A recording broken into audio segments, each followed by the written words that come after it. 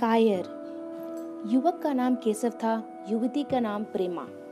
दोनों एक ही कॉलेज के और एक ही क्लास के विद्यार्थी थे। केशव नए विचारों का युवक था, जात पात के बंधनों का विरोधी।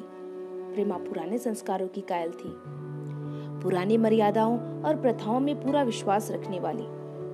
लेकिन फिर भी दोनों में गाढ़ा प्रेम हो गया था और बात सारे कॉलेज में मशहूर थी। केशव ब्राह्मण होकर भी वैश्य कन्या प्रेमा से विवाह करके अपना जीवन सार्थक करना चाहता था। उसे अपने माता पिता की परवाह ना थी। कुल मर्यादा का विचार भी उसे स्वांग लगता था।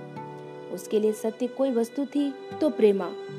किंतु प्रेमा के माता पिता और कुल परिवार के आदेश के विरुद्ध एक कदम बढ़ाना भी असंभव था। संध्या का समय है। विक्टोरिया पार्क के एक निर्जन स्थान में दोनों आमने सामने हरियाली पर बैठे हुए हैं। सैर करने वाले एक एक करके विदा हो गए, किंतु ये दोनों अभी वहीं बैठे हुए हैं। उनमें एक ऐसा प्रसंग छिरा हुआ है जो किसी तरह समाप्त नहीं होता है। केशव ने झुंझलाकर कहा, इसका यह अर्थ है कि तुम्हें मेरी परवाह नहीं है। प्रेमा ने शांत करने की चेष्टा करके कहा, तुम मेरे साथ अन्याय कर रहे हो केशव, लेकिन मैं इस विषय को माता पिता के सामने कैसे छेड़ूं? यह मेरी समझ में नहीं आता। वे लोग पुरानी रूढ़ियों के हैं। मेरी तरफ से कोई ऐसी बात सुनकर उनके मन में जो जो शंकाएं होंगी उनकी कल्पना कर सकते हो। केशव ने उग्र भाव से पूछा, तो तुम भी उन्हीं पुरानी रूढ़ियों के गुलाम हो? प्रेमा ने अपनी बड़ी बड़ी आंखों से मृदु स्नेह भरकर कहा, नहीं, मैं उनकी गुलाम नहीं हूँ, लेकिन माता पिता की इच्छा मेरे लिए और सब चीजों से अधिक मान्य है। तुम्हारा व्यक्तित्व कुछ नहीं है, ऐसा ही समझ लो। मैं तो समझता था कि वे ढकोसले मूर्खों के लिए ही हैं, लेकिन अब मालूम हुआ कि तुम जैसी विदुषियां भी उनका पूजा करती हैं। जब मैं तुम्हारे लिए संसार को छोड़ने के लिए तैयार हूँ, तो मैं तुमसे भी यही आशा करता हूँ। प्रेमा ने मन में सोचा, मेरा अपनी देह पर क्या अधिकार है? जिन माता पिता ने अपने रक्त से मेरी सृष्टि की है और अपने स्नेह से पाला है, उनकी मर्जी के खिलाफ कोई काम करने का मुझे कोई हक नहीं। उसने दीनता के साथ केशव से कहा, क्या प्रेम स्त्री और पुरुष के रूप में ही रह सकता है, मैत्री के रूप में नहीं? मैं तो प्रेम को आत्मा का बंधन समझती हूँ। केशव ने कठोर भाव से कहा, इन दार्शनिक विचारों से तुम मुझे पागल कर दोगी। प्रेमा ने कहा, बस इतना ही समझ लो कि मैं निराश होकर जिंदा नहीं रह सकता। मैं प्रत्यक्षवादी हूँ और कल्पनाओं के संसार में अप्रत्यक्ष का आनंद उठाना मेरे लिए असंभव है। यह कहकर उसने प्रेमा का हाथ पकड़कर अपनी ओर खींचने की चेष्टा की। प्रेमा ने झटके से हाथ छुड़ा लिया और बोली, नहीं केशव, मैं कह चुकी हूँ कि मैं स्वतंत्र नहीं हूँ। तुम मुझसे वह चीज ना मांगो जिस पर मेरा कोई अधिकार नहीं है। केशव ने अगर प्रेमा ने कठोर शब्द ना कहे होते तो भी उसे इतना दुख ना हुआ होता। एक क्षण वह मन मारे बैठा रहा, फिर उठकर निराश होकर भरे स्वर में बोला, जैसी तुम्हारी इच्छा, और आहिस्ता आहिस्ता कदम उठाता हुआ वहां से चला गया। प्रेमा अब भी वहीं बैठी आंसू बहाती रही। रात को भोजन करके प्रेमा जब अपनी माँ के साथ लेटी तो उसकी आंखों में नींद ना थी। केशव ने उसे एक ऐसी बात कह दी थी जो चंचल पानी में पड़ने वाली छाया की तरह उसके दिल पर छाई हुई थी। प्रति क्षण उसका रूप बदलता था, वह उसे स्थिर न कर सकती थी। माता ने इस विषय में कुछ कहे तो कैसे कहे? लज्जा मुंह बंद कर देती थी। उसने सोचा, अगर केशव के साथ मेरा विवाह ना हुआ तो वो उस समय मेरा कर्तव्य क्या होगा? अगर केशव ने कुछ उद्दंडता कर डाली तो मेरे संसार में क्या रह जाएगा? लेकिन मेरा बस ही क्या है? इन भांति भांति के विचारों में एक बात जो उनके मन में निश्चित हुई वह थी कि केशव के सिवा वह किसी से विवाह ना करेगी। उसकी माता ने पूछा, क्या तुझे अब तक नींद ना आई?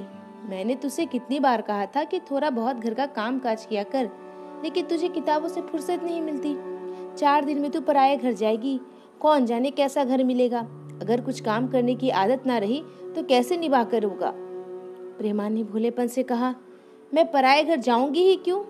माता ने मुस्कुराकर कहा, लड़कियों के लिए यही तो सबसे बड़ी विपत्ति है बेटी। माँ बाप की गोद में पलकर ज्यों ही सयानी हुई दूसरों की हो जाती है। अगर अच्छा प्राणी मिल गया तो जीवन आराम से कट गया, नहीं रो रो कर दिन काटने पड़ते हैं। सब कुछ भाग्य में अधीन है। अपनी बिरादरी में तो ना तो मुझे कोई घर भाता ही नहीं। कहीं लड़कियों का आदर नहीं, लेकिन करना तो बिरादरी में ही पड़ेगा। ना जाने यह जात पात का बंधन कब टूटेगा। प्रेमा डरते डरते बोली, कहीं कहीं तो बिरादरी के बाहर भी विवाह होने लगे हैं। उसने कहने को कह दिया, लेकिन उसका हृदय कांप रहा था कि माताजी कुछ भांप न जाए। माता ने विस्मय के साथ पूछा, क्या हिंदुओं में ऐसा हुआ है? फिर उसने आपसे ही प्रश्न करके जवाब दिया, अगर 2-4 जगह ऐसा हो भी गया तो उससे क्या होता है? प्रेमा ने इसका कुछ जवाब न दिया। भय हुआ कि माता कहीं उसका आशय न समझ जाए। उसका भविष्य एक अंधेरी खाई की तरह उसके सामने मुंह खोले करा था, मानो उसे निगल जाएगा। उसे ना जाने कब नींद आ गई। इसकी आगे कहानी अगले एपिसोड में।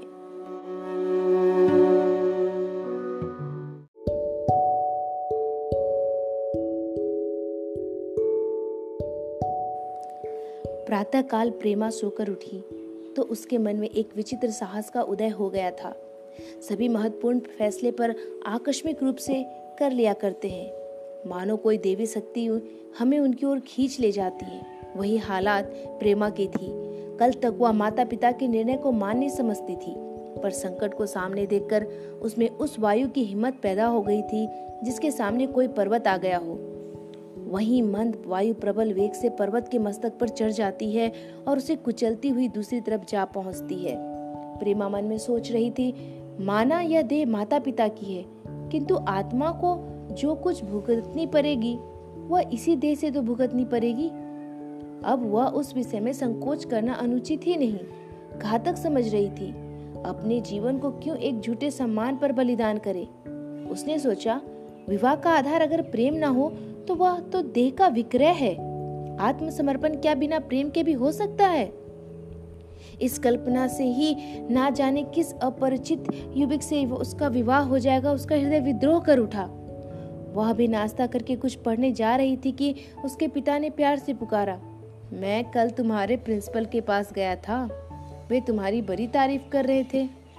प्रेमा ने सरल भाव से कहा, आप तो यूं ही कहा करते हैं। नहीं, सच।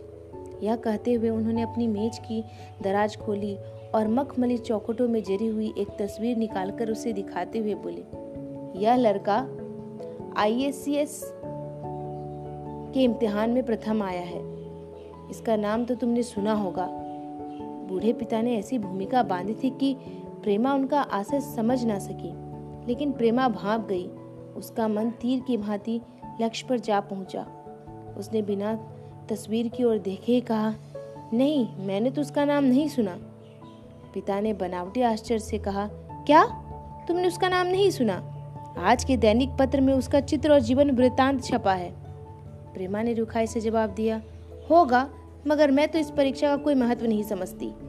मैं तो समझती हूँ जो लोग इस परीक्षा में बैठते हैं वे पहले स्वार्थी होते हैं। आखिर उनका उद्देश्य इसके सिवा और क्या होता है कि अपने गरीब, निर्धन, दलित भाइयों पर शासन करे और खूब धन संचय करे?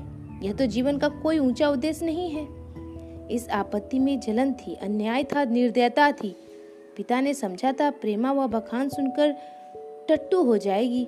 यह जबान सुनकर तीखे स्वर में बोले, तो ऐसी बात कर रही है जैसे तेरे लिए धन और अधिकार का कोई मूल्य ही नहीं। प्रेमा ने ढिठाई से कहा, हाँ, मैं तो इसका मूल्य नहीं समझती। मैं तो आदमी में त्याग देखती हूँ। मैं ऐसे युवक को जानती हूँ जिन्हें इस यह पर जबरदस्ती भी दी जाए तो वह स्वीकार ना करेंगे। पिता ने उपहास के ढंग से कहा, यह तो आज मैंने नई बात सुनी। मैं तो देखता हूँ कि छोटी छोटी नौकरियों के लिए लोग मारे मारे फिरते हैं। मैं जरा उस लड़की की सूरत देखना चाहता हूँ जिसमें इतना त्याग हो। मैं तो उसकी पूजा करूंगा। शायद किसी दूसरे अवसर पर ये शब्द सुनकर प्रेमा लज्जा से सिर झुका लेती, पर इस समय की दशा उस सिपाही की सी थी जिसके पीछे गहरी खाई हो। आगे बढ़ने के सिवा इसके लिए और कोई मार्ग ना था।